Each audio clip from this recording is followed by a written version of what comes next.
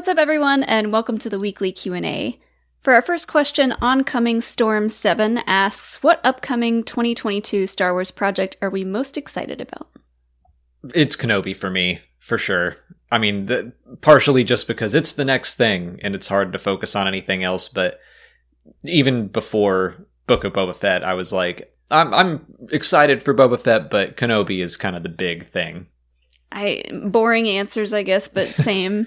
Yeah, Kenobi is just, it's one of those things that we've been looking forward to a really long time, and I think it's going to get all levels of fans excited because it's Kenobi, it's Ewan McGregor, we're getting Hayden back, so it's a big deal. Yeah, it was something that people wanted. The second Disney made that announcement that they were buying Star Wars, everyone was like, Ewan? Can we get more Ewan? And then, of course, the rumors for years and years where everyone kept asking him if he was playing the character again. He's like, I'm just waiting for the call. And everyone's like, we know. Just say it. So it feels like this big build up to something that we have wanted to see for so long. I'm still excited for everything else. I think Andor is going to be a surprise, or at least I hope. Just the fact that it's going to be this different kind of spy thriller. I'm excited to revisit that sort of genre in Star Wars. I enjoyed the Bad Batch Season 1, so I want to see more of that. And of course, The Mandalorian, I'm assuming that comes out this year as well, which I think it's supposed to. We all got so hyped over the Mandalorian episodes in the Book of Boba Fett, and I want to see what happens there. But, Kenobi is where it's at right now for me. Joseph Mazakis wants to know what the end game is for a character like Grogu. To be in my arms. Yeah. Joseph is kind of talking about what's going to happen after The Mandalorian. Is Grogu going to be post-sequel content story? Like, is he planting seeds for stuff to happen hundreds of years down the line? And I definitely think that's possible. We've talked about Grogu being potentially like the new Ahsoka, where he's going to live forever. He could pop up at any time. Like, he's going to live for 1,000 years-ish. So, maybe. But I don't think any of that is in mind right now. I don't think Jon Favreau made this character thinking of how it'll affect the future timeline of Star Wars. I think he's just made a character for his story. Mm-hmm. I mean, when you get right down to it, Grogu is popular because he's small and cute and adorable. And will people still... I know I will, but will people still like him so much when he's older and looks a little bit more like Yoda? Elderly Grogu. Yeah. Instead of baby Yoda, he's elder Grogu. But so to the mass population, he wouldn't be as marketable, not quite as cute, but there's a lot of potential for his story down the line because I assume he's going to spend the rest of Din's life with him. Fingers crossed. Yeah. I mean, he left Luke, so he's like, I'm in it till the end, man. Yeah, he chose Din. But I'm excited to see how he helps Din going forward with Din's journey. Like, is he going to be a tiny Mandalorian foundling? Right. As far as his end game, I think it's mostly right now in Favreau's mind for this series. I don't think there's any end game beyond that Favreau and Filoni are thinking about. It's just like, how do we tell the best story right now? Like, Lucas didn't even create Darth Vader as Luke's father. Lucas made Darth Vader as a villain in this story right now.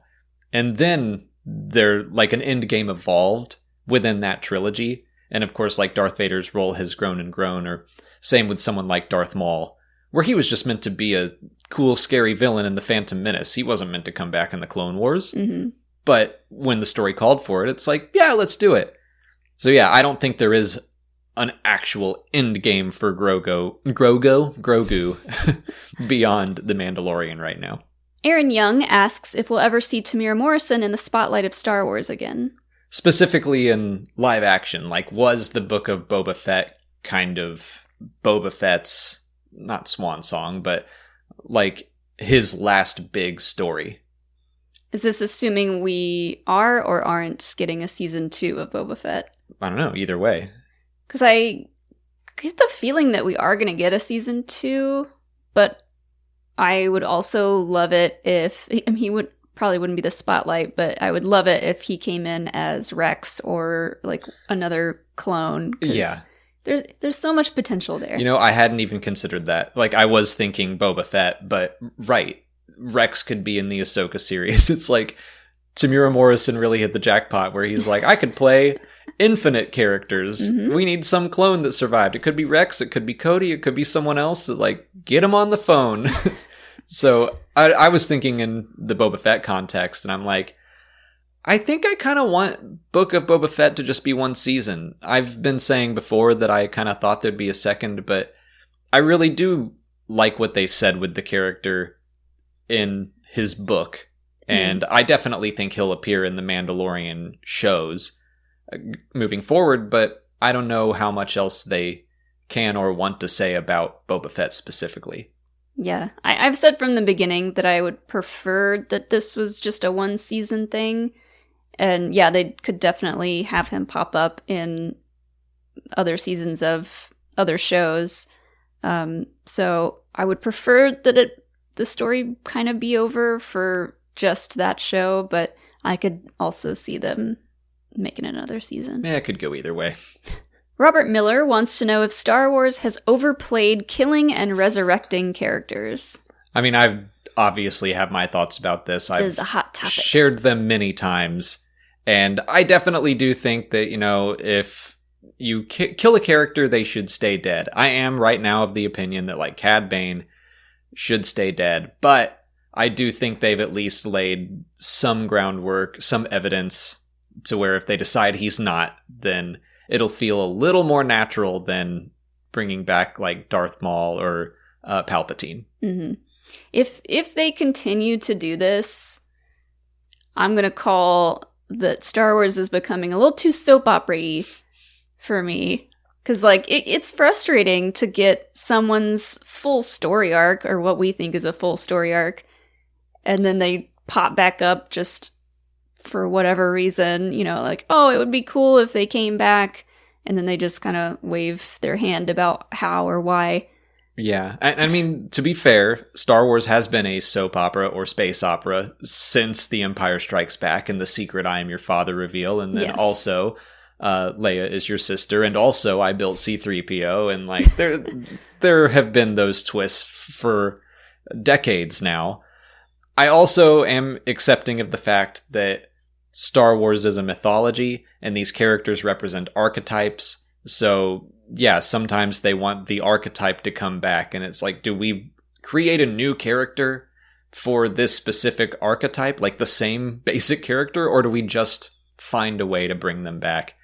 And, it always kind of makes me go like, when they do it, but it works just as often as it doesn't. I mean, Star Wars is a money-making franchise, first and foremost, and sure, we want to see new characters and new storylines and stuff, but, as a company, they have to be a little bit careful about, like, oh, do we do something brand new? Are people going to like it? Is it going to bomb? If they bring Luke Skywalker into something, automatic ratings are sky high and everybody loves it. So they see that and they're like, well, what if we brought this person back who's really popular already with people? Yeah, that's all valid, but I also do get frustrated when it's like clearly business decisions are now the driving force behind the art of storytelling, and that gets to be a little bit like, I don't like that. Mm-hmm. But it's a valid point. Yeah, if they can work the story, work it into the story well enough, then it's fine. I don't mind. Yeah, I mean, I've said it over and over, but Darth Maul is like the perfect example of, you definitely killed this dude. You shouldn't bring him back. Cut him right now. But then you brought him back, and it was pretty awesome. So it can work. Yeah. Tom Strand asks what we thought of the Rings of Power trailer. So taking a little tangent away from Star Wars. I only watched it once. We watched it once, and I thought it had some cool imagery in it. I am so not familiar with the Second Age, so I don't really know what I was looking at, but I liked the imagery. Mm-hmm.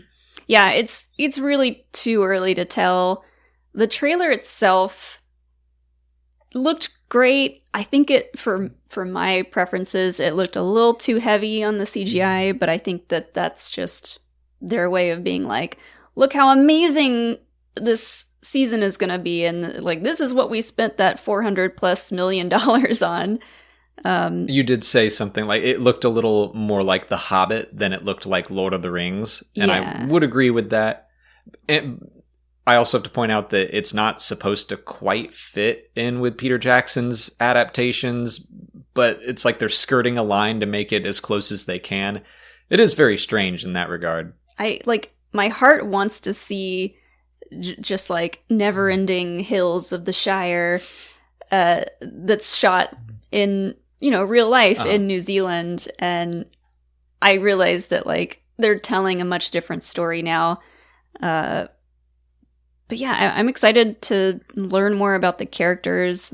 Honestly, the still images that I've seen got me more excited than the trailer did. Yeah, a little easier to study. And like we just haven't taken the time to like go shot by shot for Lord of the Rings. But I'm looking forward to learning the story of the Second Age. And I've read the Silmarillion, but I just could not tell you what happened in it for the most part because it reads like a history book. It was kind of tough for me to get through, but I'm like, I do want to watch this. Mm-hmm. And we are planning on bringing back Explain It to Me over on our other channel for it. Like, we made that show strictly because we wanted to do Explain It to Me with Ashton for Lord of the Rings. Because he knows everything about Lord of the Rings and the Silmarillion and all that. On to YouTube questions. Function7 and Andre Moreira both ask if Cobb Vanth could become a Ranger of the New Republic. I could see that. I like that idea that he, has protected Tatooine, and maybe he buys into this idea that it's not just Tatooine, but it's other planets in the Outer Rim that we have to protect. Just kind of like Freetown learned that it doesn't matter if that's a city folk problem. It's going to affect us. It's very Phantom Menace, like the Naboo and the Gungans, they form a symbiont circle, and what happens to one will affect the other. And that's true on a galactic scale as well. So I would love to see Cobb Vanth, go into other planets, kicking doors in. I'm not sold on the idea that he knows how to follow rules from, the official government of Star Wars. Sure. He has that line. I was like, I'm the one tells people what to do around here. And like, I think he likes the small town life, but it really depends on what happens with him going forward and what kind of robot enhancements he may or may not have. I totally agree with you, but I think that would make for some good character exploration of, someone who I'm the one that tells people what to do. I don't want to be told what to do, but a leader learning to follow. Mm-hmm. I think that makes for interesting storytelling. I'm just, hoping to see him get an even bigger role moving forward. Yeah, I think aside from him joining the New Republic to be a ranger, I could see going forward him kind of like helping take care of not just Freetown, but all of Mos Eisley and Mos Espa, just like having a bigger job just on Tatooine. Sure. Boba Fett wants to know how Valance would react to hearing that Boba Fett has become a hero. So Valance is a character from the comics largely. He was introduced back in the old Marvel comics from the 70s and 80s, and they brought him back for the Bounty Hunters comics now. And they've had some run-ins. Like, he and Boba Fett do not get along at all. They've tried to kill each other a handful of times. And the last time that we know they saw each other, Boba Fett put a bomb on him and, blew him up. But he's mostly a cyborg, so he survived. I think that Valance would be cool with that news. I think he would even be happy about it and would, forgive Boba Fett. Because Valance, he used to be a stormtrooper, and he regrets everything that he did as part of the Empire. So I kind of feel like he would be happy that Boba Fett also found some redemption. But he's still a bounty hunter. Valance? Mm-hmm. As far as we know. He's a bounty hunter in between The Empire Strikes Back and Return of the Jedi at this moment. This feels like, to me, like when you're in middle school and you're part of the punk emo kid friend group, and then you move on to high school, and then all of a sudden one of your little punk emo friends becomes a football player and like dates a cheerleader, and you're like, okay, is Boba Fett the football player here? I guess. It's like, he left the life of bounty hunting to become this hero of this town, and I could see Valance and like all the other bounty hunters being like, okay, we'll see how long this lasts, or just being like, ugh, what a dork. Yeah, no, you'll be back. I don't know. Valance is the kind of guy who he's a bounty hunter, but he seems to hate himself quite a bit. So most emo kids do. So I think he would probably be happy that one of them got out. Andrew Desco asks how we would feel if it were confirmed that Max Rebo was a mole for the Pike Syndicate and had a hand in bombing the sanctuary. I think it would make me like him even more. That hurts my feelings. He would never. No, I don't think he did. But if they made that a storyline, I think I would like it. Just because, I said a couple weeks ago that, Max Rebo is a bit of a joke character, and then everyone got mad at me and said, you're a joke. And I want to make it clear, I love Max Rebo. I collect all of his merch. I think he's awesome. But he's a blue elephant piano player. Like, that's the extent of his character. So getting to see that he was like diabolical and helping the Pikes, I'm like, all right, that gives you a little bit more, gives him a third dimension instead of just being a one-dimensional character. You know what else could give him a third dimension? I refuse to believe that he is like working for any of the bad guys. I'm going to say that for the last episode, he went to Freetown and was taking care of the orphanage that's there and like doing his civic duty. He was playing the piano to make sure the kids were entertained. Yeah. He's like the performer that goes to hospitals. Yeah. Well, I like now, because Freetown is kind of like that Western town. So he could have gone there, and they have, instead of a red ball organ, they have like one of the old timey Western pianos. And he's playing one of those with a little bowler hat on. Daniel Raffles wants to know what we thought of the execution of the flashbacks in the Book of Boba Fett, and if we want to see that story style continue in future series. I thought the flashbacks were fine. I think the structure of the Book of Boba Fett was a little bit odd, but for the most part, the flashbacks in the present day, I think, were telling some parallel stories. But I wanted to bring this question in because we have been talking about how so many films, or not films, but series, shows, have been using this flash forward, flashback structure all of a sudden, not just in Star Wars, but like Yellow Jackets and Station 11 on HBO. And we just started all of these series, and I was like, every one of these stories is doing the flashback, flash forward thing, and I think it's odd. Yeah, I mean, in the context of Star Wars, I was excited to see the idea of flashbacks coming in, because we'll probably see it in Kenobi, hopefully like flashbacks of the Clone Wars stuff, and it's just a cool way to give us a glimpse at stuff that, for characters that we know and love, and like just show a little bit of what we may think may or may not happened in the past. But it's fairly new for Star Wars, and I like it. Yeah, like flashbacks just did not happen until Rogue One, and even that was like kind of dream-like. Jyn was dreaming, and that's when the flashbacks happened. Kind of like Boba Fett, but not as long. And then The Last Jedi had a couple flashbacks. The Rise of Skywalker had a couple quick ones. So yeah, it's like Star Wars didn't dabble in flashbacks for a while. And I am expecting flashbacks in Kenobi, so it feels like they're doing a lot. As long as it's not every Star Wars story we get doing flash forward, flashback storytelling, it's fine. Like, I don't think Andor is going to do that. Bad Batch isn't going to do that. So, yeah, I'm okay with it. I think that Boba Fett maybe leaned on it a little too much, but overall, I enjoyed it. I can't remember where we heard this, but I read somewhere, maybe it was you, that one of the reasons why people think that a lot of storytelling these days are going backwards and forwards and backwards and forwards is because ever since the pandemic happened, people want a sense of comfort knowing what happens in the future of a story compared to what's happening in the present or the past. And I thought that was really interesting. That's what I said. I did say that. Okay. We were just talking. I think it was about Station 11, because Station 11 is a pandemic story that flashes forward, and it's not like a terrible hellscape.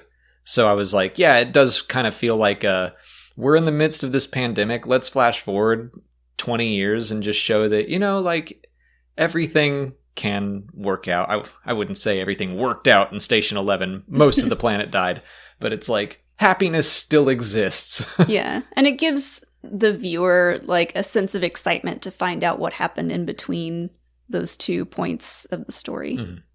That's all the time we have for questions today. If you want to leave a question for next week's video, just put it in the comments below, or sign up for Patreon to join our weekly Q&A discussion. If you haven't already, please like this video, subscribe to the channel. Follow us on Twitter, Instagram, Facebook, and TikTok. And as always, thanks for watching, and may the Force be with you.